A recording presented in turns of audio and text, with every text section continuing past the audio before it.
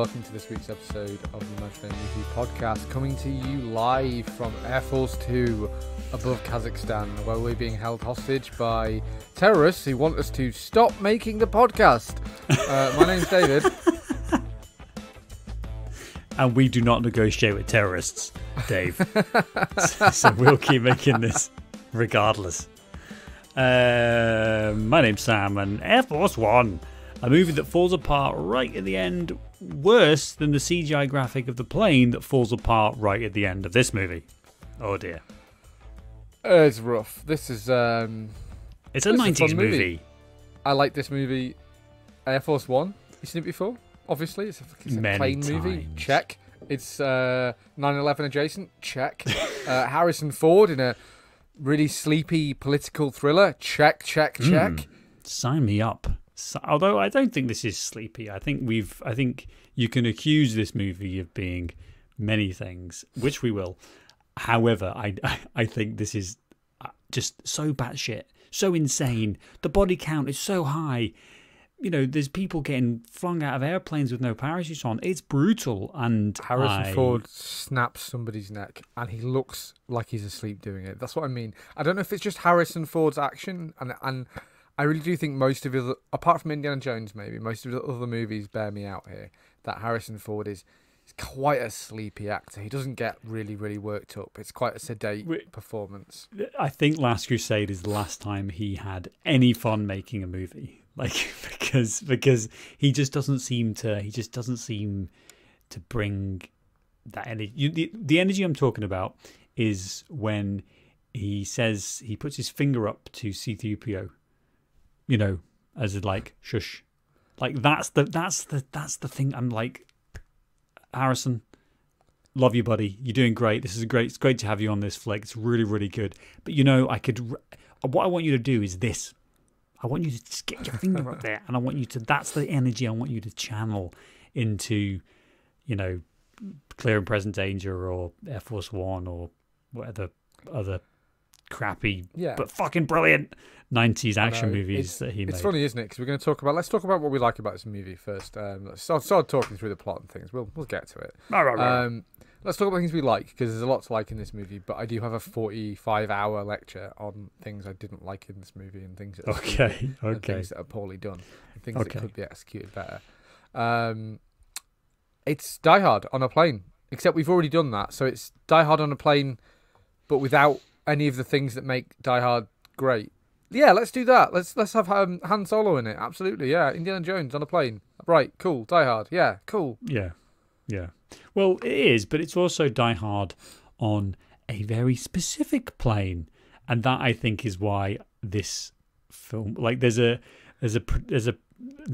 presidential thing is so overwrought, and I mean, literally from the first opening scenes of this movie, the credits, sorry, the opening credits, where we get this.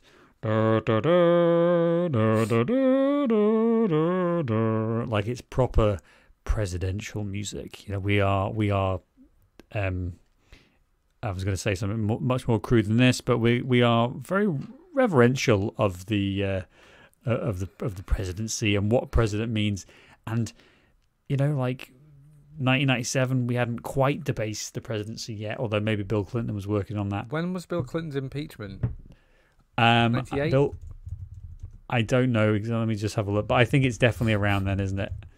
And it's got to be. It was 98, so it's probably all like, maybe, has it started yet? I don't know. This was the absolute last year you could make this movie. Like, I don't mean to be hyperbolic, but this is the absolute last year you could make this movie and it not be what, the guy who was having all the sex, or the stupid guy, or Obama, who we liked, but unless you're a racist, and then fucking the shit show that has happened since then. I mean, this is the last time this is even remotely like anyone's like, yeah, you get him, president, and it's like, no, not anymore.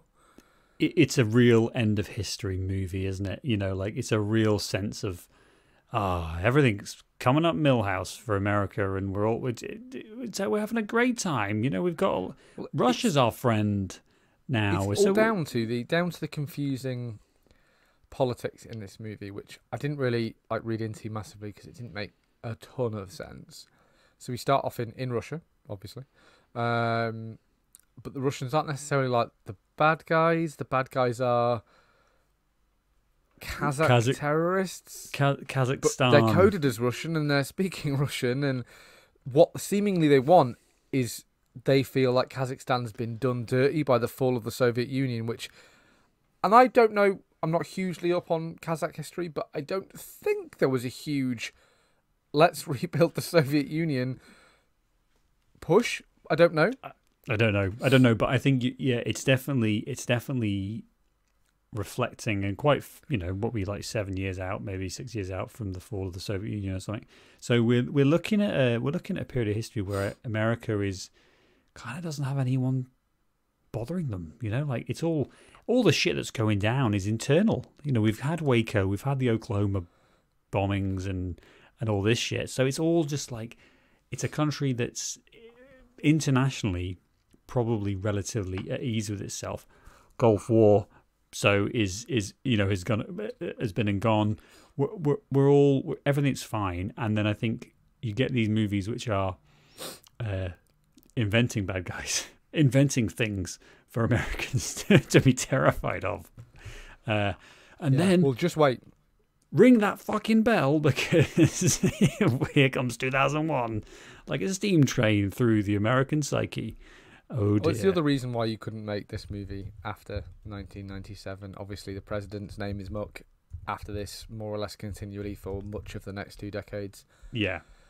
9/11 kind of puts that taboo on, terrorists hijacking a plane. That's a bit raw. I mean, maybe now, maybe in 2023, you could make this movie, but again, you're kind of going to come up against that president's thing again. Yeah, I like the speech that Harrison Ford gives. But by I mean it's stupid. They unplanned speech, the Trumpian change of policy. Unplanned "we will not be bullied" speech. It's the same speech. It really reminded me of the speech that Hugh Grant gives at the end of Love Actually. It's the same speech. It's like, we will not be bullied. We will stand up for what's right. And it's like, well, seems to be totally at odds with America's policy, but whatever. And everyone's like, interesting. Yeah, and the idea that get behind it's policy, get behind it. Like that's only maybe we live in a too divisive time now, and so I just think like Congress isn't going to sell this. They're not taking any of this. This isn't going to get. This movie is bought into the mythos of the president, which I really think died. I really do think like Nixon was a big hit to it, but like I think Clinton was the final nail, and then Trump's just defecating on the ashes of the president being like so respected. And obviously we're not American, that makes a huge difference to how we view them, but the almost president being non-partisan respected as well, and revered. The president is revered, not just the office, the person in the office. This whole movie would fundamentally change if Glenn Close wasn't so terrified of unseating Jesus. That's literally the attitude, is like, oh my God, we can't say he's not in charge because he's the president and he has a God-given right to be the president. And it's not well thought out, whatever, but like I think it's trying to capture that kind of like commander-in-chief aspect. Which is something we just don't have that here in Britain, do we? With the Prime Minister, there is. We've historically hated all of our prime ministers as British people generally. Yeah, but like think about, I think I've done this before when I've gone back, and to like the start of the 20th century, and I could pretty much name most of the presidents. Maybe not quite in the right order, but for at least 100 years, I think I could probably do most. But I could probably. Like who knows what's happening in 1814 necessarily, but there's a sequencing there that I could get right. Other than, I mean, maybe like Harold Wilson, Gladstone, Disraeli, like. Yeah, but in order, I couldn't do it in order. No. The ones that are important. Neville Chamberlain, we know him. I could tell you when he was in office. The highlights. Churchill, Thatcher. Yeah. But who was president in who was prime minister in 1971? No fucking clue. I can tell you it was Richard Nixon though. Was the American president. So this is the thing. Was it Callahan? This is why. No, this isn't the British politics podcast. yet. But this is, I'm swinging round to the positive here, because this is why the film works. It's because it's buying in to this Air Force One, this, the commander in chief, this presidential love affair that America has with the position. And then we get Hollywood doing its Hollywood thing, which is to give us the president that we never had through actors. And I think that is such a fun, that's such a fun thing to get into in a real escapism, in the same way that we've had like Martin Sheen play. Well, he's the fake president, isn't he? He's the one that everyone wishes was real. Yeah, because it's to distract us from how horrible the real president is. We'll have Martin Sheen on the TV and we'll believe in The Office again. Another good one is Veep, the unnamed and never seen president. I always enjoy that. Yes. I've been watching that, and that's really fun to like. You might know his name, although I'm talking to the wrong guy. In The Shawshank Redemption, there's like the blonde-haired guy, and if you told me the actor's name, I'd recognise it, who's in prison with them. He's like the third guy, and he played the president in some trash film. It's always a good like the stupid one, the one who's a bit dim. You're talking about that guy. Yeah. They're gonna know what you mean, right? Well, there you go. There's lots of examples, isn't there? There's lots of examples, and like I think it's part of the fun of this movie is getting to like unpick that, and then just taking it to the extremes, because the president of the United States is going around with a fucking MP5 machine gun, killing Russians, and doing crazy shit like breaking necks, man. Like this is just canonically one of those blowing up civilians in the Vietnam War as well. This movie is, and I love it. Again, I really like it, and I like how it doesn't spend a lot of time on any of these like really disturbing things. Like again, he's watching college football, and 10 minutes later, he is snapping a man's vertebrae, like in a fight in the cargo hold of a plane.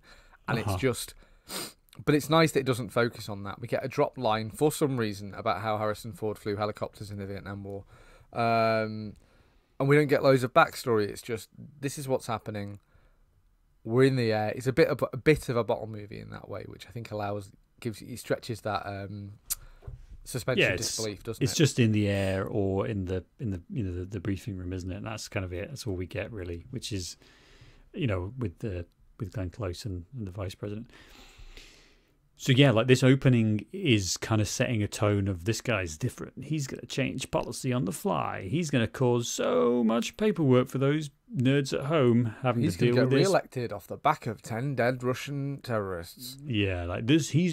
I'm right, and you know I'm right. And then we've got the guy that they've locked up. I can't remember the name. What was his name? Generic Russian baddie. Yeah, Molotov Colonel something. Colonel Krushenko or something. It's not Krushenko. That's fine. Might be. I'll find it. But all of that, I think, is like fine. And then as we basically just, get to the money, it's get us to the plane. We want to be on the plane. And that's where the film is really gonna like blow up. Hey, get it? What about Gary Oldman? Because and we'll talk about Glenn Close in a second. I do want to talk about Glenn Close quite a lot. But let's big year stick for with Gary Oldman. Huh? Big year for Gary Oldman. Yeah. What have we got him? What have we got? He did The Fifth Element this year as well. Oh, that's a good film. It's kind of like it's interesting, isn't it? Because Gary Oldman, I mean, most people, if challenged, would probably tell you who's in Batman these days. Yeah. But like this is his real like heel era where you get Gary Oldman in to be like a scary bad guy, because there's a bit of a weird energy to Gary Oldman sometimes, and it's a good actor generally is the rule, but there's this kind of like weird unsettling intensity which he plays very well in The Fifth Element.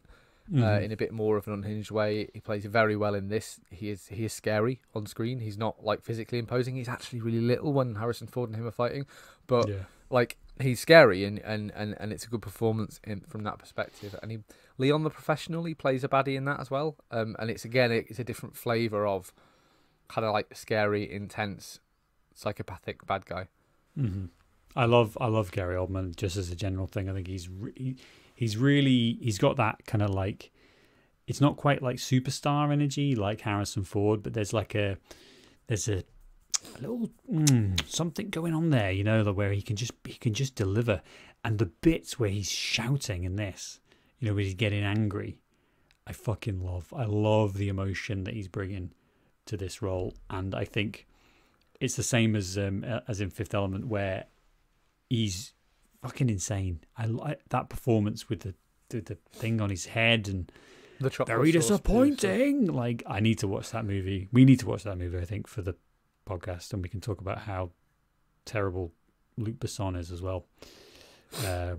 But we knew that. We saw The Professional. It's all on the fucking page for us. That. Yeah, Jesus Christ.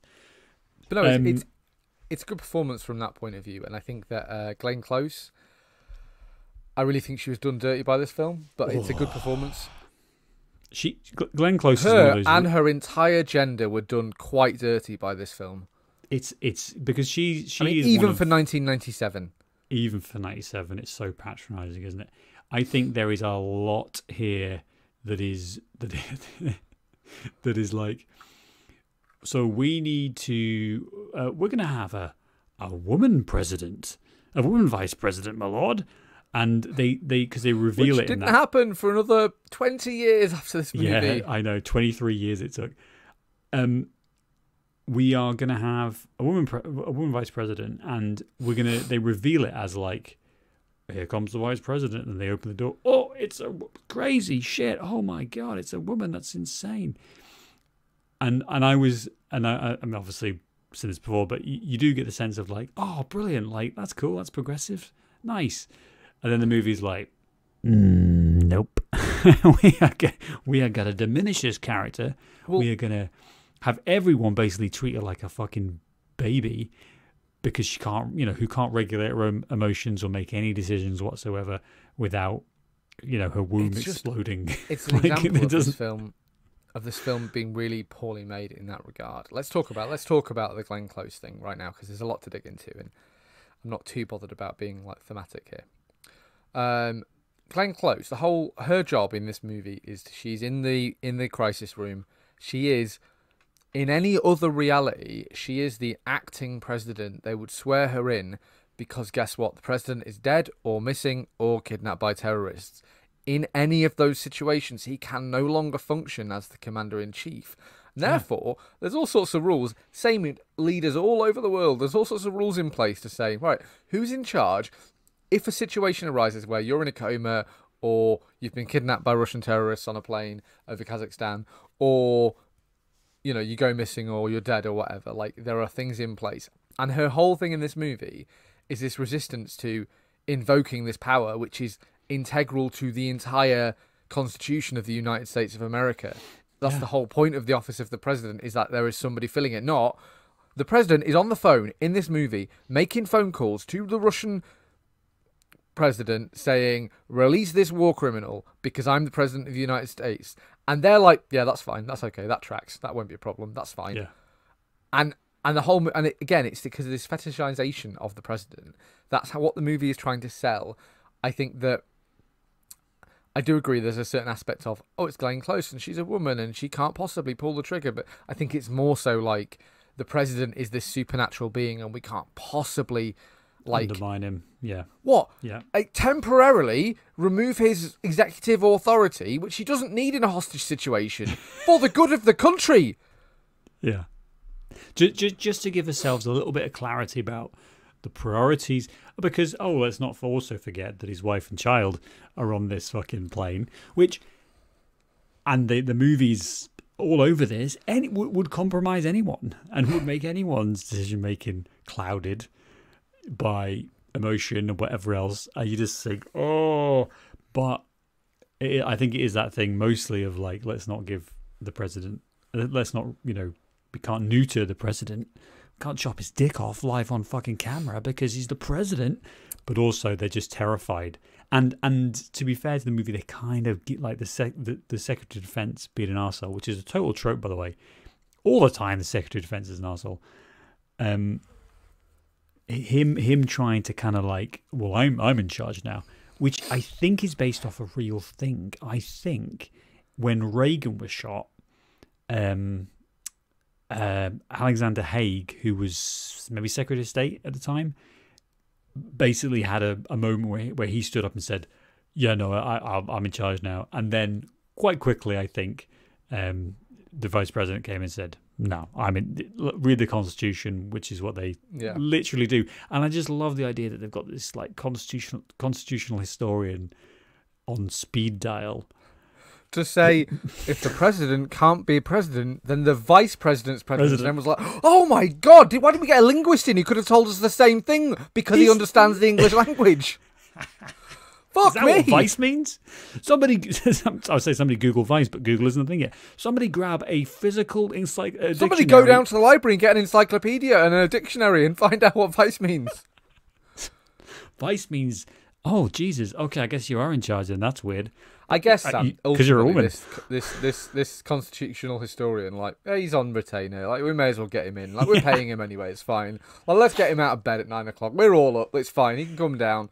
Yeah, there's two of them because you need one on a 12-hour watch and one on the one in the daytime, one in the nighttime. They've got a little office. But again, you're paying for that, Sam. That's millions of dollars every year. Like, you've got to justify that in the budget meetings. Who's the guy? The guy's, he doesn't get much action, so we're gonna wheel him out. He looks about 85, and he's one of those guys that you recognise. He is that guy. He's in every single one of these movies where they have to play the Joint Chiefs or the Secretary of Transport or the constitutional historian. The White House keeps around for fun.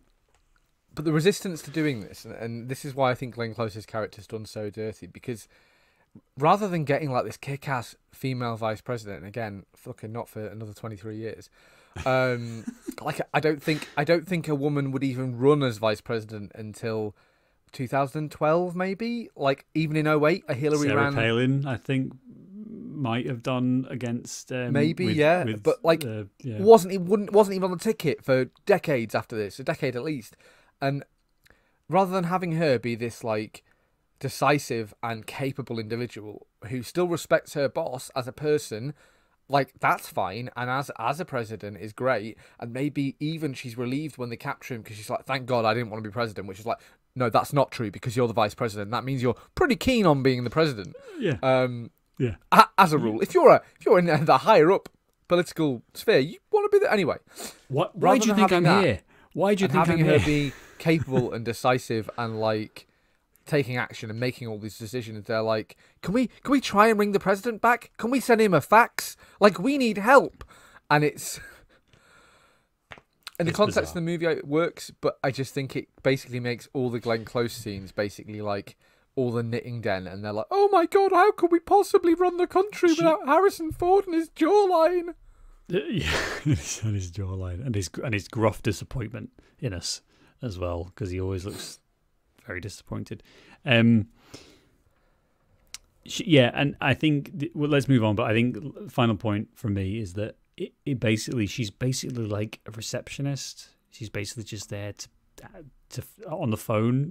Like she doesn't really have much decision making except for, and this is classic Hollywood movie writing, is that they give the female character one or two things to do. Usually that's like they get one punch against a bad guy after spending the whole movie running around hysterically because they can't control themselves. And it's like, and so the writers realize this about 40 pages in, and then say, oh shit, okay, let's give them something to do. And so they get a good swing in, or they make one decision in this, which is, I'm not going to sign this document. It's just a shame, because I think Glenn Close could really bring it. I think she really bring like a really good performance in this, and they just don't give her the space to do it. Yeah. Let's talk about give me the damn paper. Like, if we've got to do it, like, you're a scumbag. You're not going to wangle yourself into a job. If he dies, I'll see you in the street. You know, that sort of thing. You want her holding it together, and yeah. Let's talk. I'm restraining the some of the insanity that is the actual aeroplanes. Well, let's talk in this about movie. the bulk of the movie. That before we get to Stupid City, before we see the sign, Stupid City, population, you, Gary Oldman, Harrison Ford, Me, how dare you? you specifically, yeah. Some of the things I think that as we get in this film is we've touched on it already, is like it's not violent, but it's quite gruesome. It's quite Like, violent. Well, I know, but it's not like a Van Damme level. It's not blood. violent in a. It's not violent in a slasher way. Yeah, But I don't think this. I think it's a good thing. I don't think this movie pulls its punches at all in terms of like, is it the Secretary of who gets shot in the head on the plane? Oh, I don't know. What National Security Advisor? Yeah, and he just gets shot in the head, and we're like, oh my god, and the passengers are like, oh my god, and you know it's an effective moment, and the fact that this movie doesn't shy away from like chucking people off planes, like a lot of these civilians fly out of this parachute hatch. It's insane. Later on, like it doesn't shy away from that, and like I said, Ford's killing people, and a different movie would have, we can't have the good guy murdering people, and it's like, well, no, it's fine, it's okay, it's cool. But it's good. I think it's a good use of tension, and it's a good use of showing you how bad Gary Oldman is when he shoots that guy in the head, and he's on the phone saying, "I'll kill a hostage every 60 seconds unless you do what I say." Yeah, you know, it's effective. Yeah, and that's the type of thing where I think where if you don't have that, because it's like, well, what are you gonna do? You're in Kazakhstan, like. All right, you got the president. That's fine, but there isn't any threat, and I think it's. I mean, you could maybe fly into a building, but never mind that. Like there's no threat, is there? Unless you believe in the Jesus Christ presidential myth. There's no ticking threat, I would say. The overriding threat is, well, I'll crash this plane into the Aral Sea and we'll all die. Great, fine. Like, that's a threat. But from a movie point of view, that's not much of a threat, because then the movie's over. Whereas executing people every 30 minutes, which how many get? I think, is it just... Two. So they execute the guy, shoots him in the head, and then he's doing the countdown on the phone, and Ford can hear them on the intercom. That's what on the sound system, and it's the woman who's like I want to say she's not a tour guide. She's like a press. She's in charge of the press. I think she's like deputy press. She's a hey, it's that guy as well. She's been in quite a lot of stuff, I think, like loads of stuff. Yeah, so I think that's a good that really works for me. It really works, especially with the first one. You're like, whoa, just like the characters are. It's like these guys are serious. These guys are a little misguided in their methods. I don't just mean they're being violent. I'm like, you're not gonna achieve that much by this. But anyway, they it's are a weird managing choice to kidnap the US president to get the Russians to release a war criminal. Seems like can you imagine a world, Sam, except in the fantasy of this universe, where Vladimir Putin is saying, yeah, no problem, Trump, Obama, Bush, Biden, I'll release him, no problem, absolutely fine. He's outlived it. He's been there for all of them, of course. But yeah, you're right. But again, that maybe ties back to the mythology of it's the US president, and most Americans probably think that the US president can pick up the phone and everyone's like, yeah, yes, sir, absolutely. Whose dick do I need to suck? I'll go. Mm-hmm. You know, and especially Clinton. Especially Clinton, all the way around. But yeah, so yeah. Anyway, he's specifically women, specifically who worked for him. Specifically his own dick. Yeah, you're right. Yeah. That's all in the court transcripts. You can read up on that. That's fine. An intern. Incredible. Wow. Creepy. Radek is the guy, is this military dictator of the... He's not even in charge of Kazakhstan because he's obviously locked away in a Russian prison. So you're like, so he's... We see him get kidnapped at the start of the movie. I think maybe by like a joint US-Russian op. Yeah, and he's gonna get let back into his country and then take over. And again, I'm really hit up against the wall of like, why then are you doing this, Gary Oldman? And why do you care so much? like I know you want Russia, I know you want Kazakhstan to like Russia to take over Kazakhstan again, and the whole point of the bit at the start is that America and Russia have kind of de-escalated. They're friends now. The Cold War's over, so it's all good. The capitalists are running the show. It's fantastic. But again, like I think we also have to. It's not well explained, is it? No. It's not well. But It doesn't matter. It doesn't matter because you have to remember the genre. The genre of the movie is so like I think it's so important to your suspension of disbelief, and that I think is that's the most crucial thing that this movie nails, is that everything it gives you, almost, because right at the very end, we'll talk about that later on, but everything it gives you, you kind of believe, you kind of just about believe enough that you're not going, wait, what? Until maybe afterwards, and then like we are now going, I thought about the geopolitics of it, and that makes no sense. But in the moment, it's because it's taking so much from Die Hard. We're going to have to talk about Die Hard a bit. Let's talk about Die Hard. Like, because it's why is so that a much good from Die movie? Hard. Why is Die Hard? Die Hard's the a good movie perfect because suspense? the stakes are really localized.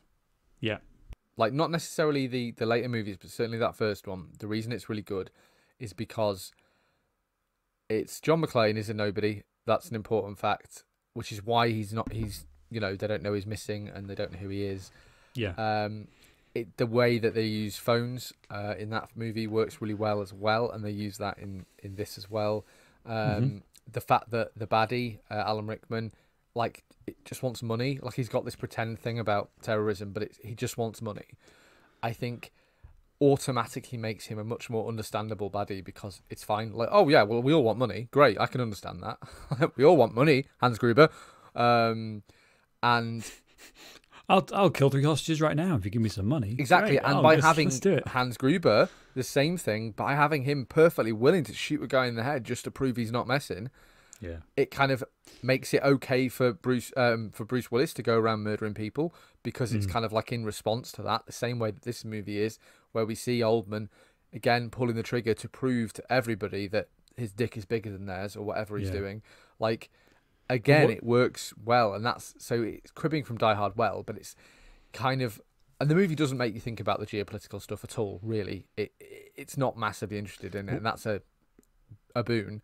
But, like you say, you finish it and you're like, what were they doing? What did they think the end point of this was? Yeah, what's the plan? Like, but what you just said there about Die Hard is spot on. The stakes are localized, as in it. It doesn't what's happening outside the universe doesn't really matter, because within the universe of the movie, which is basically this plane and the Situation Room, none of it really matters. And I think there's they toe the line so well between giving you enough meat of like, oh, he's a Russian, he's a bad guy, and they want to do what? And then the movie's like, never mind, look, his daughter. And you're like, oh my God, that's terrible. His poor daughter's having to witness all this. And then we see the national security advisor get his head blown off and blah, blah, blah. Like, all the way through the movie, we just get these points, almost like peaks and troughs of, don't forget, everything's on the plane and it's all happening. And like, I think that is really, really clever script writing, because it just in the same way that Die Hard, you're not really concerned what's happening outside the building. It's all about those interpersonal relationships and the drama, which we've kind of derided a little bit between Glenn Close and the Secretary of Defense. Actually adds a lot of fun, because you're like, oh shit. Yeah, I like a crisis room. I think it's a good. Yeah. It's a good movie thing to just cut to, and it's cheap. It's really cheap. You just get these guys in a room, buy them a load of coffee. It's fine. It's really easy. Order 12 large military suits. They must be large because you always get these big, like, general guys. Well, you just get them off the whole person off the rack, Sam, already in the suit. Like a lot of these guys are like, that's all they ever do is they show up in movies and they play military guys, and it's like comes with suit. It's like like Action Man comes with military suit, oversized. Just like Monsters Inc. where they're pressing the code, doo, doo, doo, and then they press the button, and there's all the doors in the back room on a rail. Here we go. We've got this guy. He'll give you a Joint Chief of the Army, no problem. Exactly. You get him down. You put the correct time-specific ranking signature on the jacket. He's good to go. Give him some lines. He can learn quick. Exactly. But I do like that, and I like the initial. I think the movie kind of dies a death, which is unfortunate when Oldman and Ford meet, which is kind of like the turning point of the movie, which is a shame because it means we get almost no interaction with the two of them. Yeah, we get the one which would scene be where amazing. Mm-hmm. Go on. Because then the movie kind of like it really slows down, and then the stakes are like, well, now it's no longer Harrison Ford like loose on the plane doing the John McClane thing, which is cool. Like, oh my god, how is he going to get the rest of them, and how is he going to save his wife and daughter? And it's like, well, you're fucked now, aren't you, mate? And he only manages to turn the tables because honestly, Gary Oldman really, really, really lets the fucking ball slip here. Yeah. Oh yeah. Oh, it's a real shit plan, poorly executed, and I also think as well, like, this movie exists in a world where nuclear weapons do not exist because if Kazakhstan's stolen the president, we're going to be quite quickly escalating to, oh, let's move some nuclear submarines, within range. I know Kazakhstan's probably landlocked, Pretty but inland. still, we've got ICBMs, and we're going to be talking very loudly about extreme measures if and when the president is not returned. Kazakhstan's going to be more of a crater than it perhaps already is. Sorry, Kazakhstan. Shots fired. Yeah, there we go. Like Kazakhstan. Well, To shots be weren't fair, fired. in 1997, things were not all well in Kazakhstan, I will say. I think things are better now, but yeah, 1997, not great. Again, my Kazakh history is not as good as my American history, clearly. That's a problem. It's my problem. I'll work on it. But that's fine, isn't it? And in terms of the way that the movie works, it's kind of like just like one of those vague 90s movies where it's the Russian bad guys, and they're from one of the Die Hard films. They're from, like, they're Cossacks or something. They're from somewhere else in Russia on the steppes, and it's kind of like, it's fine. It's vague enough. Just bad guys. It's recognizable enough that, like, doesn't sound like a made-up country, but probably vague enough that most Americans couldn't find it on a map, which is not a high bar, I will say. But so it's fine. It's just, you can just do what you want, and it's okay that these guys are playing Russian baddies, and it's fine. It's okay. The Middle Eastern bad guys will be in vogue very soon. So we can enjoy the Russians being the bad guys for a little bit, and then it'll swing back round, and in probably another 5 years, the Russians will be bad guys again because of. Well, they are in real life again, so I mean, exactly. It feels like they never went away. All the classics. They're playing all the classics. Yeah. All the but Russian. Let's move on. So we get the end of the movie. So we get So this is when there's the most going on in the movie. We're flashing between the crisis room where Glenn Close has said, no, let's not remove any of the president's executive powers. The Russian He's got this. Is like, yes, I'll absolutely release this guy. You're so handsome. You're so powerful. You're Space Jesus or whatever. Fine. Well, then we flash to the prison, back to the plane where everyone's celebrating, and this guy's walking out of the prison. I do like this because it's so fucking stupid. And then Harrison Ford picks his moment. He attacks Oldman. They kill the other two guys. One of the Secret Service guys takes a slug in the chest. He's it's that guy. He's been in everything. Mm-hmm. And we kind of have all of these things happening, and mostly Glenn Close isn't doing anything. And then Oldman gets chucked out the back of a plane 42 seconds after that. And because just get back ever so slightly, is like we get the scene in the cockpit where Oldman and Ford are kind of chatting and they're talking, and as you said, it's pretty dead. Like it's a bit of a dull scene. We do get some good like action between them, and I think they were actually fighting a little bit, punching each other and slamming up. And I think Oldman said, I'm beating up Han Solo, which is quite a fun thing to You say. got to take that opportunity when it comes at you. You know, like, how many people can say that? Exactly. And so all of this happens, and I think it's kind of a bit, and then the movie just escalates so quickly because we do get that point where they're now shooting, fighting, and Oldman's kind of on the run on the plane with the wife, I think. Wife, yeah, his wife, and his wife. Lines missing. This action figure did not come with a voice box. No, it did not. She's the same actor. Let's find her name. Who, Wendy Crewson. She's in Jingle, not Jingle All the Way. Tim Allen's Christmas movie. Oh, the Santa Claus. The Santa Claus. She plays great movie. The ex-wife in Santa Claus. Another wife. Brilliant. Well done, Wendy Crewson. It's hard being a woman in Hollywood. I know, it's ridiculous, isn't it? You can't be president. You can't be vice president. You can't be an effective vice president. At all. Absolutely not. And I think it's a real shame because this movie is, I think, despite being wildly stupid, the suspension of disbelief almost all the way through keeps going, and it ratchets up, and it's violent, and we get some fun scenes when Harrison Ford's trying to get through to the White House switchboard, and no one doesn't believe it's hit. All of this. That's funny. It's a good little throwaway bit. Perfect levity, peaks and troughs, fantastic, tight filmmaking. And then the end of the movie comes, and it really is just they ran out of ideas. Of ideas. I just from a trivia point of view, I did do a bit of reading on this because I couldn't understand, because the crescendo of the movie feels like it's a 3-shot, isn't it? It's Harrison Ford's run away. It's the Secret Service agents have told the White House that they're in control of the plane. So you have a 3-shot. You have Glenn Close celebrating. You have Harrison Ford on the ramp with his wife and Gary Oldman, and you have the guy walking out the prison. Right, the guy walking out the prison gets shot.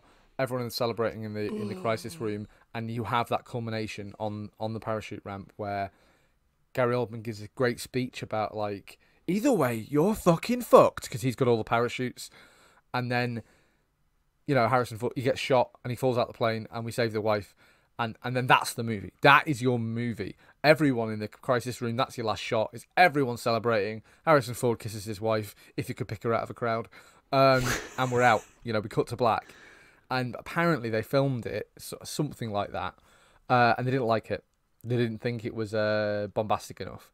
So that's why we got the totally insane, what felt like 45 minutes of movie with all this trash CGI and, like, incredibly nebulous stakes.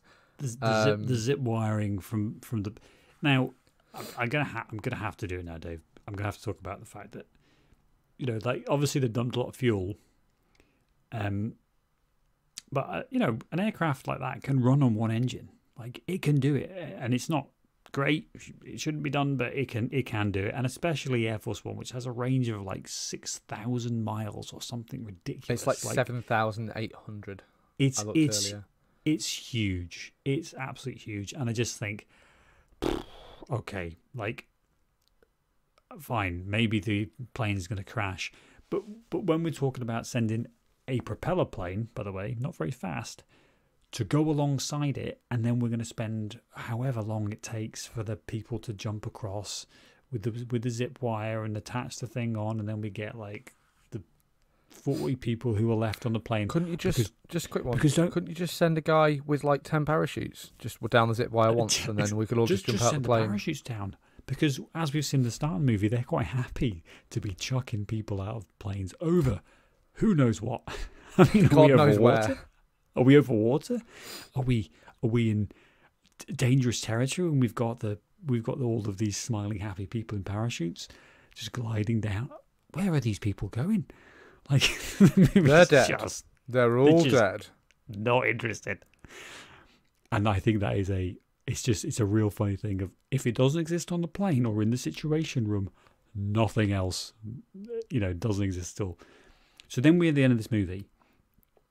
We've had some insane plane shit. We've got this plane that can't fly anymore now for some reason. We've had don't forget the fighter jet that jumps in front of a missile to protect. You know, I think, and I know it's not. What? Do you know what? I know it's not. I know it's not like technically or like in reality or like whatever, like the most improbable thing in this movie. It's the stupidest. It's the stupidest thing that no one said. Do we not think that's a little cute? Because we've already had somebody literally jump in front of the president to take a bullet. We've already done that. We have already spammed our load on that. Let's not do that with a fucking fighter plane. And he has the time to be like, no, Mr. President, with a plane is the stupidest thing I've ever seen in my entire life. It's insane. There's a lot of stupid things in this. There's a lot. Here's one more. I've got to say it just to cleanse myself. They say Fox 3 when they fire the missiles. Fox 3 is when you fire the guns. For fuck's sake, you fucking idiots. Now, it doesn't matter. It's a small thing. It's my problem. I'll deal with it. But I do think it suggests, like, if you're making a movie about a plane and aviation, like, maybe just do the slightest bit of research. You know, maybe speak to somebody in the military. Presumably they got all these suits from there, all the uniforms. Like, just ask them. Just cast your eye over this, would you? And there's just so many things, like the escape pod in the Air Force One. Even the refueling. I could be wrong, and maybe it's the planes that they're currently retrofitting to be the new Air Force One. But I don't think these planes can do. I don't think I think it's a big thing is that they want Air Force One, the planes that they use as Air Force One, because that's a designation, not a plane name. That's the correct terminology, I'm sure. They want Air Force One to be able to refuel midair because it's tactically useful in certain situations. But it can do it. It can, but it's never been done. So I think basically Air Force One. Maybe it's the new ones because they've bought 2 new planes. It's boring. Aircraft talk, but they've bought two. They've bought 2 planes, 2 new 747s or whatever they're using from Boeing. Well, not from Boeing. Anyway, they've bought 2, and they are currently being like adapted and retrofitted. But basically, they can't sufficiently reinforce the shell if they put the refueling port in them. So the new ones won't have the ability to do an in-air refuel like we see in this movie, which also doesn't feel like where the fuel would go in, but it's fine. It does. That's generally how it works. So yeah, you're right. The old ones can't, but the old ones can, but the new ones won't be able to. And I think that, you know what that is? That's a reflection of, like, it's not the Cold War anymore. So if there's a nuclear wasteland, we've got bigger problems. Yeah, we don't need the president to be kept in the air in perpetuity. You know, we can maybe just so that is an interesting thing. It's not interesting for anyone else, but it's interesting for us, and it's our podcast. So there we go. So let's wrap up this movie. It's really cool to have like a sexy in-air refueling thing. I think it's even in the movie, it's cool. It's cool and you're like, it's great. And if you're watching this in '97, like, obviously we're nerds, so we know there's loads of things. You're like, oh my god, they can refuel in air. You're like, yes, they can. And it's really fucking cool and really. Go get your dangerous. Encyclopedia and read up about it. You know. Because I'm going to go down to my local library and register and get a card and then go and read an encyclopedia about aircraft. Go look it up on Wikipedia. Oh, no, it's not a thing yet. Nope. Oh god, this fucking film, the end of this movie. So we have the enemy MiGs. Again, I didn't even bother to look into whether that was a plane that the Kazakhs would have. Well, they probably would have got MiGs were everywhere. They probably would have been able to get some. It's fine. So we got the enemy MiGs. And we get to have... Which is a really protracted long, like, it would not take 5 MiGs this long to take down a 747. It's a big plane that doesn't fly as fast as a MiG. I can't not say it. Obviously, these Air Force One is going to be an advanced aircraft that will be able to do it. These missiles are made to shoot down other fighter jets. Right. So in terms of the maneuverability, 747 is like a very large barn. Flying through the air, much slower than a MiG.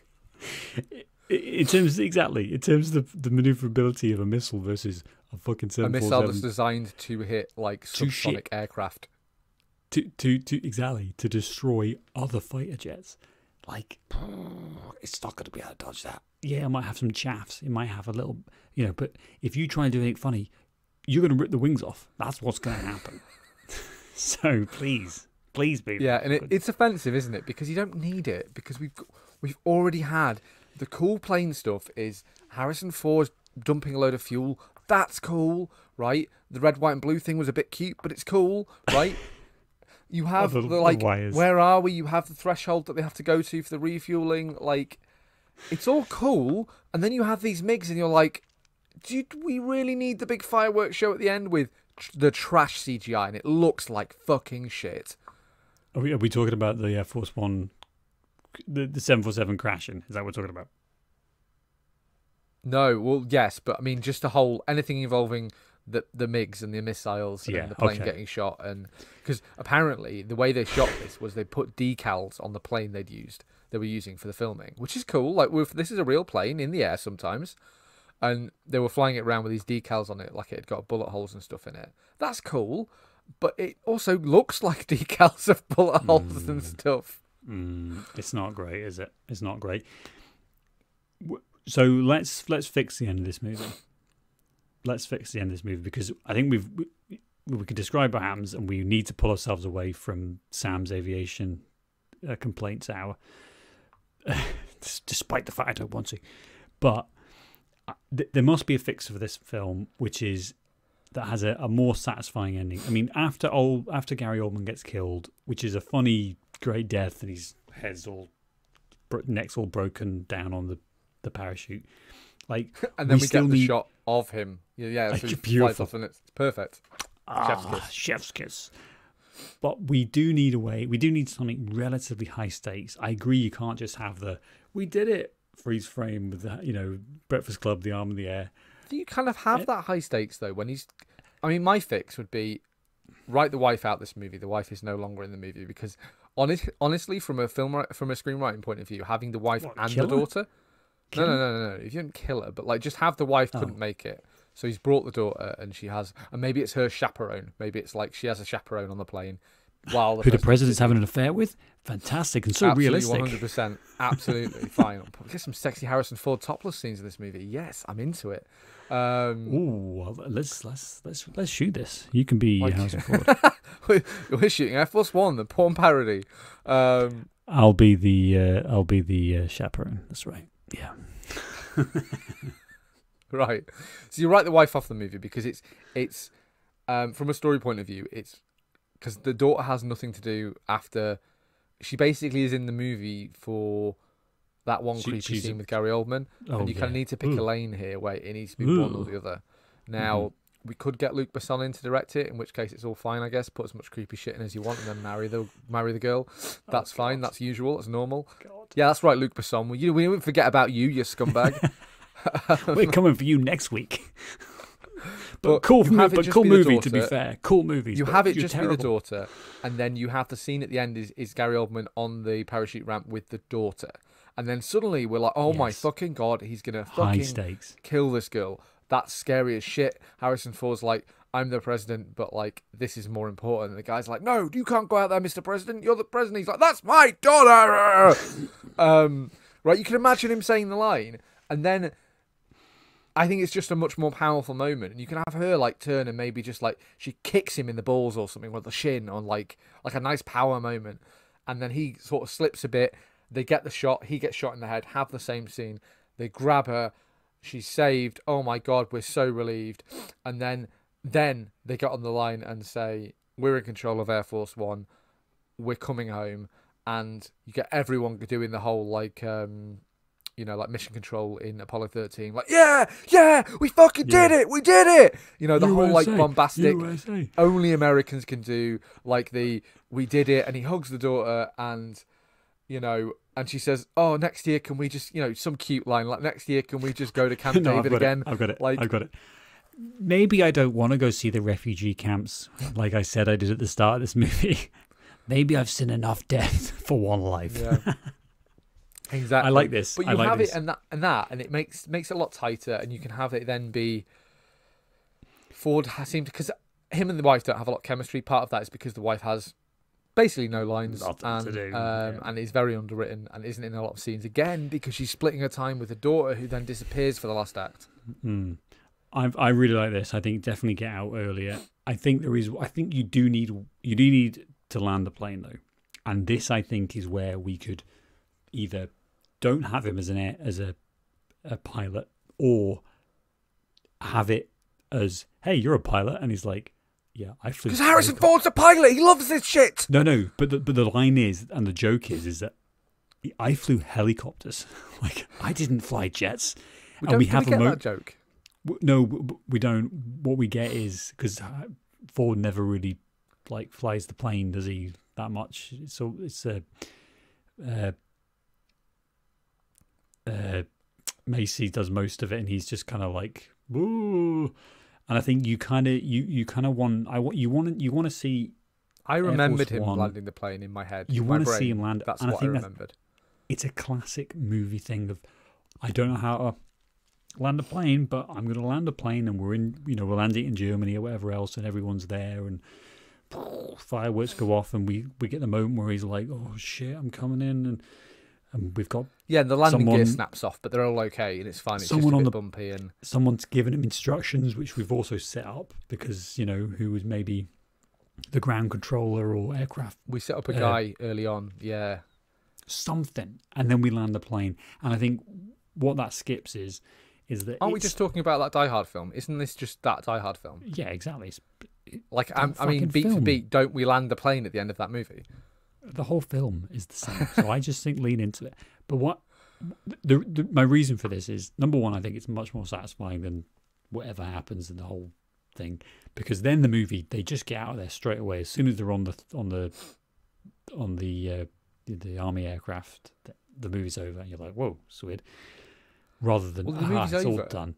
But we have to make space for this fucking Xander Berkeley weird I'm a bad guy plot. It's bizarre. but the reason that you don't blow up the plane is because, one, it's 1997, and you can't blow up a real 747 because that's too much to do. And number two, you can't really do this CGI because it looks terrible. When the plane's like, it's falling apart like it's made of. Why do they do it in miniature? Like, surely that was something that can be achieved. Honestly, exactly. Long trough of sand. It's on water, which is a problem. But just land the plane. Just get a plane that's got. You could do it. But look at Star Wars. Star Wars has got loads of stuff like that in it, and that's from the 70s. But anyway, I just think land the fucking plane, and then we all get the closure that we need. Job done. Yep, William H. Macy gets shot in the chest several times. Yep, great, fantastic. Yeah, they just kill him. And the weird sort of like. It's weird. It's odd. It's an odd ending to the movie. They don't stick the landing. I still really like this movie. I think it's really fun and silly, and mostly doesn't bother you. The MIGs are a bit head scratchy, to be honest. I think that's like the bridge too far. There's a lot of madness, but the madness is why we're here, isn't it? Madness. And it's fine. It's kind of like it's a Die Hard clone with Harrison Ford. It's fun. It's quite high grossing. I think it's like it made like $300 million. Money. Yeah, it's a big movie. But before we wrap up, let's should we do this, Dave? You ready?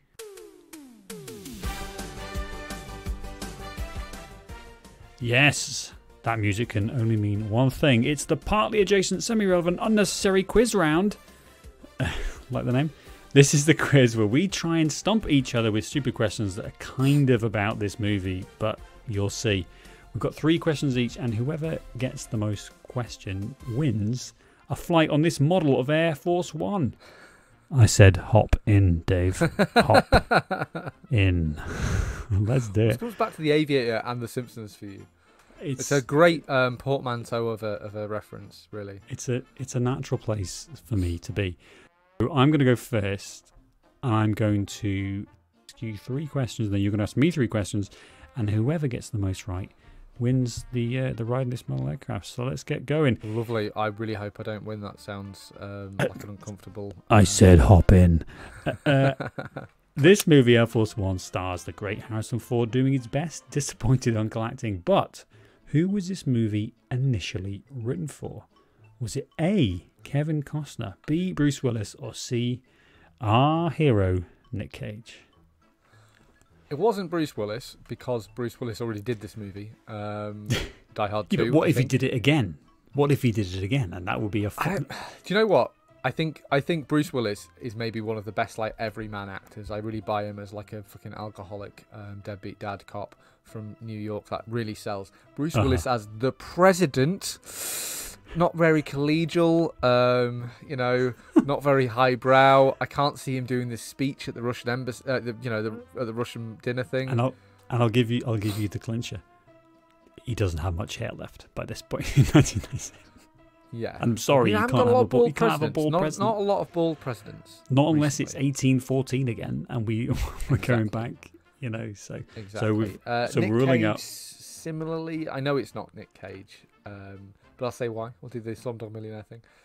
He's too young. I think Nick Cage is like fucking 25 in 1997. I think it's just like a, he's too young. He's again not got enough hair. Harrison Ford's got a fantastic head of hair. It comes from being rich since the mid 70s. But That'll do it. I just don't buy it. Nick Cage as the president, as one of these like Secret Service men, maybe as the terrorist, absolutely. Stanley president. Goodspeed, yes. President, no. Fair enough. Not so much. So that leaves the you answer with- therefore must be Kevin Costner because he's a very Harrison Ford type, isn't he? Congratulations, you got that right. Well done, despite my attempts at trickery. Okay, question 2. Air Force One has a reported 2014 cost of $210,877. So $210,877,000 per month, hour, or day. So that's A month, B hour, or C day. $210,877. What do you think, Dave? I think it's a day. It must be a month. Seems way too low for a month. 200 grand a month. I mean, at all. I think that's a day. You think it's a day? Why? I think it's a day. What could we be spending money on? 200 Well, I grand. think basically, I think that it's the budget for Air Force One must be like millions a year, right? Mm-hmm. Must be, even though they already own the aircraft, which cost them several hundreds of millions to buy it and fit and all of that. Yeah. I think just like all the presidential branded peanuts and like, the reporters are going to steal all the presidential like Air Force One branded merch that the journalists are going to steal. That must cost. What about watching college football? That is the expensive, Atlantic? to be fair. That must be Because expensive. is the president also getting getting the local blackout on the local market if that's what he happens to be, or is Wherever the he president is. saying, "I want to watch Notre Dame play. I'm going to fucking watch Notre Dame play"? Do you reckon he's Yeah. streaming it?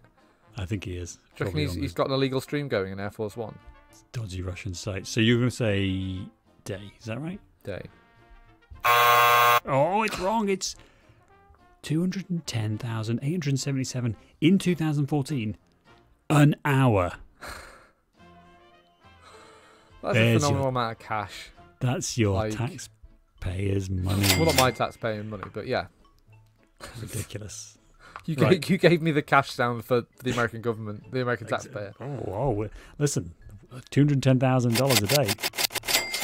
Oh yeah, baby. Right, let's go on to the last question. Now, you got to think it through. I want you to just immerse yourself in the words that I'm saying. What did Winston Churchill say at the end of the Battle of Britain in October 1940? What did Winston Churchill say at the end of Battle of Britain in October 1940? The Air Force One? It's gotta be, right?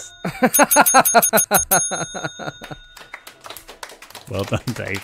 That was a contextual answer. I had no idea what Winston Churchill said at almost any point. No, neither I. But you got the pun, and that's what it's about. Well done, Dave. So you've got That's the important you've thing. got So that's 2 for what did 3. you get? 2 for 3. Two out of 3, which is better than 1 out of 3, and not as good as 3 out of 3. So I'm well done. You. Thanks for that succinct breakdown on how numbers work. Sam.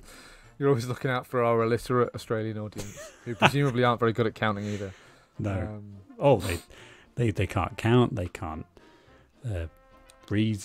They can't vote for. So anyway, move on. As per my research, there Okay. were 3 actors in this movie who played the president in other things. So obviously Harrison Ooh. Ford played the president in this.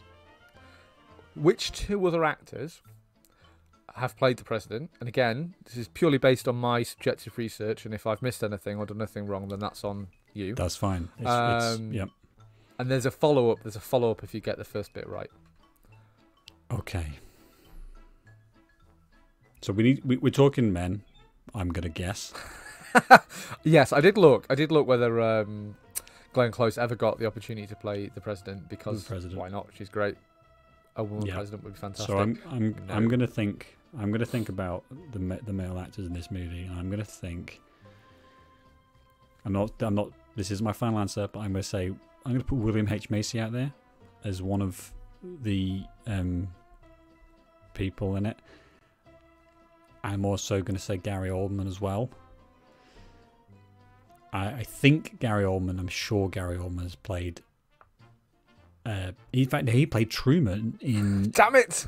I thought you weren't going to get there. I thought it's you coming weren't going to back get to there. me, right? Yeah. So, but I'm not quite sure William H Macy yet. So that's the only one. I'm trying to think of anyone else who's big in this movie. I thought when I'd looked in it, I thought this is just a bit of an aside, just to pad the runtime a bit. So the guy who gets shot, the Secret Service guy who gets shot, is Dean Stockwell, and obviously that's a guy. He's been in everything. He's all over the place. And when I was looking, I was like, I wonder if Dean Stockwell's ever played the president, because I can see it, kind of like a Nixon era type guy, you know, an interesting face. Very gruff, authoritarian, and he hasn't. However, he did appear in a 1973 film called The Werewolf of Washington, as good lord, as the press secretary for the White House. Was as close as I could get. A White House connection, almost. And he becomes a werewolf. It's a horror comedy, and as the White House press secretary, goes to Hungary, gets bitten by a werewolf, and then becomes a werewolf. I actually think we should watch this because it sounds fucking shit. If we can find it, it sounds intense. Okay, right. I'm gonna final answer. Definitely a Gary Oldman, because that's in Oppenheimer, and I'm gonna go William H Macy. Yeah, bing, bing, bing. Correct. Yes,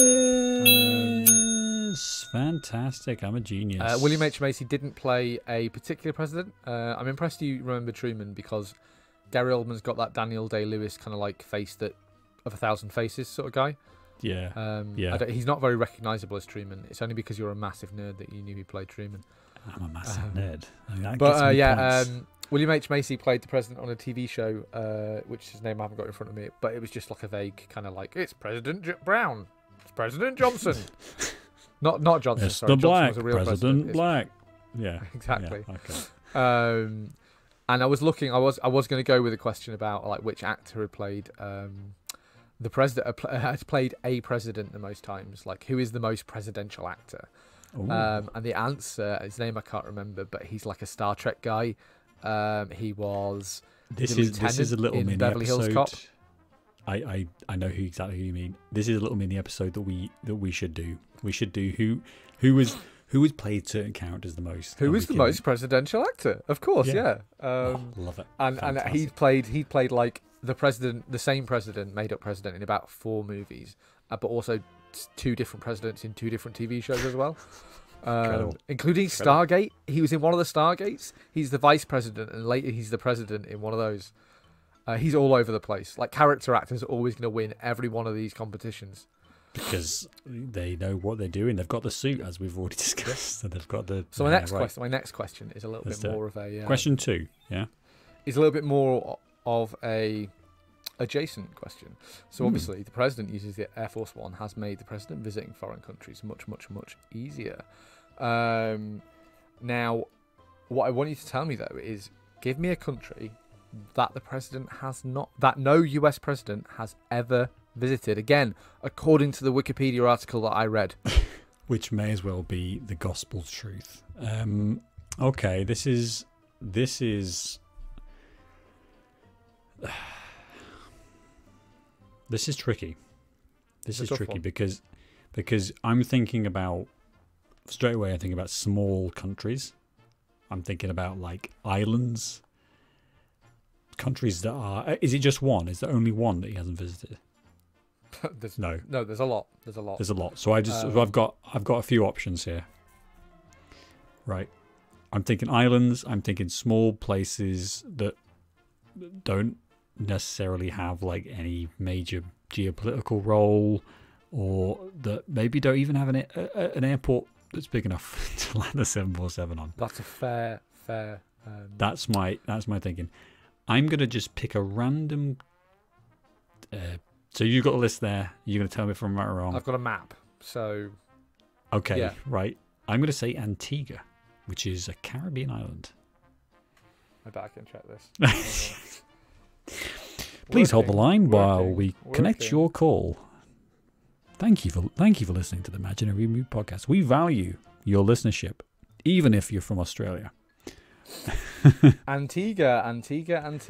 He hasn't. They have never visited Antigua, Oh, as far as I can tell. So that was a good, So correct answer. Correct I answer. get a point. That's The fantastic. easy one. He's never been to Kazakhstan. I am so disappointed in myself. Never for been to not- Kazakhstan. There's a couple of Central American, South American countries. Like I said, a lot of the Pacific Islands, most of Africa, a lot of Africa, Madagascar, Ama- things like that. Why would, Sri why Lanka. would the American president need to go places like that, Dave? I mean, there's nothing bad happening there that the might of the US government could sort out, is there? So it's fine. Do you want a bonus It's question fine. of which country has the president visit that has a president visited the most? I would like that. Yes, I think. Well, I think either Canada, just because it's like close, or major European country, maybe France, maybe France or the UK. Give yourself a big honking no there. Oh, let's press the no button. Where is it? What is it? That was really not a very big honk. Okay, sorry. I Your can make it instincts bigger. were good. Oh. Good. Your instincts were good. Canada is the second with 41 Oh. official visits. Because it's First just like was actually Great Britain as United Kingdom with 43 official visits. I nearly said that. Yeah, France to be fair is number 3 with 40. It's the then special Germany. relationship. The special relationship. It's a special, like there's a good argument there, for It's that. objectively special. Wow. It's objectively special. Okay, right. So last question. Let's go. Last question. And I might have lost the link. So bear Oh, with me we're one back second. to Me I Hold music. Thank you for listening to this podcast. We're really glad that you've taken the time to spend time with us, even if you're You from not got an ad Australia. for Squarespace or something? Yeah. This podcast brought to you by the Australian people. Thank you, Australia. for Once sponsoring this again, podcast. I'm ready. Okay, let's Once go. again, literacy programs in Australia do exist. Links in the bio. If get someone to help. So Air Force One is Harrison Ford's 10th highest grossing movie, which is an insane thing to say, right? Wow. So, how many of the rest of the top 10 movies are Star Wars movies? 9 movies. Right. There are 9 No- movies above this. Okay. So I actually, God, I need to write things down. I don't understand. I can't do this. So we've got 9 Well, tell me the movies. movies. What movies do you think made more Well, money I- than I- this movie? The Star Wars think- movies. I think definitely the first one is Force Awakens, because that movie is just monstrous. And you are about 17% of that, considering the amount of times you went to the cinema to see it. You Oh, the sound new one, fucking as weird. in Force Awakens. Force Awakens. Yeah, the new one. Or Right, so that's one. I say new The from same one, 2015. say that. Yeah. Yeah. So Force Awakens is, I think, definitely one of them. I'm gonna say maybe Return of Jedi. Maybe. Don't tell me yet. I'm still working through. So Return. I Well, think again, Return I'm of not Jedi. interested in which movies it is. I want the number. So it's a number I'm after. No. So I'm just working through. I'm just counting. So I've got 2 there. We've got, what have we got left? He's not in. Is he in Last Jedi? No. Okay. Does he appear No. as a Sorry, Force not ghost? Last Jedi. He's not in the. He's not in the second. Doesn't he inexplicably in the The Rise of Skywalker, doesn't he inexplicably appear as a Force ghost? I don't know, but I can't. Right, so that's one. So let's just say he is for now. Okay, so we've got Force Awakens, we've got Return of the Jedi, Rise of Skywalker, Empire. I'm going to just say all three of the. So Empire and Star Wars: New Hope. So 1, 2, 3. I'm going to say 4, and I'm not sure about Rise of Skywalker. I don't know if he's actually in it. Does he get killed in? I don't think he is. I don't think he's in the credits anyway. He gets killed in Force Awakens. Right, Spoilers so again, Australia. We're sorry. Take that. They're only just getting 1, 2, Star Wars, 3, Sam. 4. It's rough over there. Right, so I'm going to say, of the top 10 grossing Harrison Ford movies, 4 of them are Star Wars. Correct. Force Awakens. Yes. I feel so good about that. Tell me the ones. So number 1, Star Wars: The Force Awakens. That was a good knowledge there. Number 2, Indiana Jones and the Kingdom of the Crystal Skull. Ooh. Which is again, but again, that's just because that's the one that everyone was excited to see. It is, but also this is presumably adjusted for inflation, is it? No. No, but that makes sense then, because it's about obviously. So The Force Awakens with just over 2 billion, which is just insane. Crazy. Kingdom of the Crystal Skull, 787 million. Star Wars Episode 4, so we've got A New Hope, Return of the Jedi, and then Empire, which is weird. Empire made middle movie, yeah. About 40 million less than Return of the Jedi, which made about 200 million less than the other one. Then you've got Last Crusade, then Raiders, and then we've got a mystery movie, which you're also going to guess in a second, just as a little bonus. So all the Indiana Jones movies, actually, apart from the new one, are in the top 10 also, because number 9 is the Temple of Doom, with 333. What movie is at number 8? It's not an Indiana Jones movie, and it's not a Star Wars movie, and it made $369 million. Good Lord. Is it this movie? No, this movie's number 10. This movie's number 10 with 315 million. Harrison Ford movies bang, like they sell. He is assured. I'm going to say another, like a Jack Ryan movie, so Clear and Present Danger. Incorrect. Clear and Present Danger was stop the numbers after that. Was number 14 with 216 nowhere near million. then. So what is the movie it? was actually The Fugitive. Oh, so disappointed in myself again. That's a terrible. The quality of these movies goes down so fast. You go past number 10 in this list. The Fugitive is fucking brilliant. I love The Fugitive. Great movie. Tom Lee I love a top right? 10 list. Again, because that's arguably not a good top 10 of the best Harrison Ford movies at all, but like is a good pop culture capture. So it's all the Star Wars movies he's in, I think. All the Indiana Jones movies apart from the very new one. And then Air Force One and The Fugitive. Bizarre. Well, there's only one thing to be said about that, and that is cash that check, Harrison Ford. I know, with my bonus answers, Sam, I think you drubbed me about 6-3 there. Yeah, absolutely. Heavy applause for me.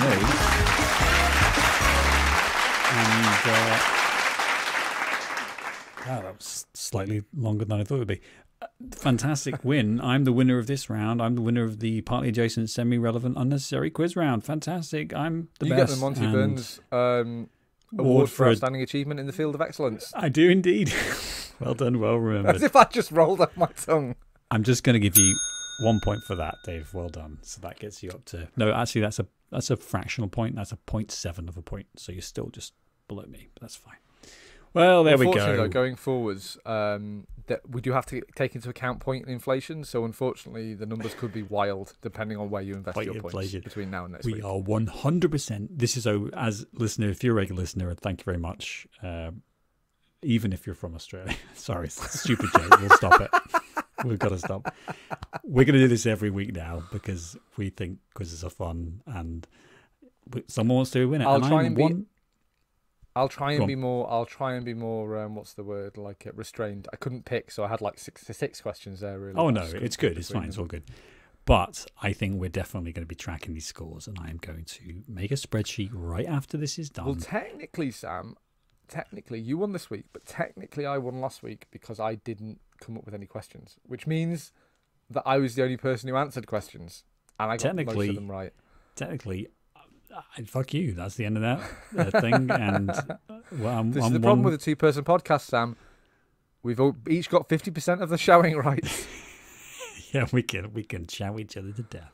So we're on an even keel now. We're on an even keel going forwards. It's fine. We'll battle it out next week, and one of us will be on top, and one of us will Yes. be a fucking loser. One of us will be on top, and the other one will be on bottom. Is that a thing? Yeah, that's Underneath? fine. That sounds good. That That's sounds fine. fine. Don't worry about That's it. all good. Check Right, us well, out on there we go. YouTube. YouTube.com/Imaginary Movie Podcast, or whatever it is. Yeah, listen to us and download us, and just join us for a good time. as we Wherever talk about you find your movies. podcasts. Like, comment, subscribe. I'm going to fucking kill myself. God. Exactly, I know it's terrible. YouTube shills. But even if thank you for listening, and thanks for getting us through this. And just for the last time, thank you. Even if you're Australian, thanks very much.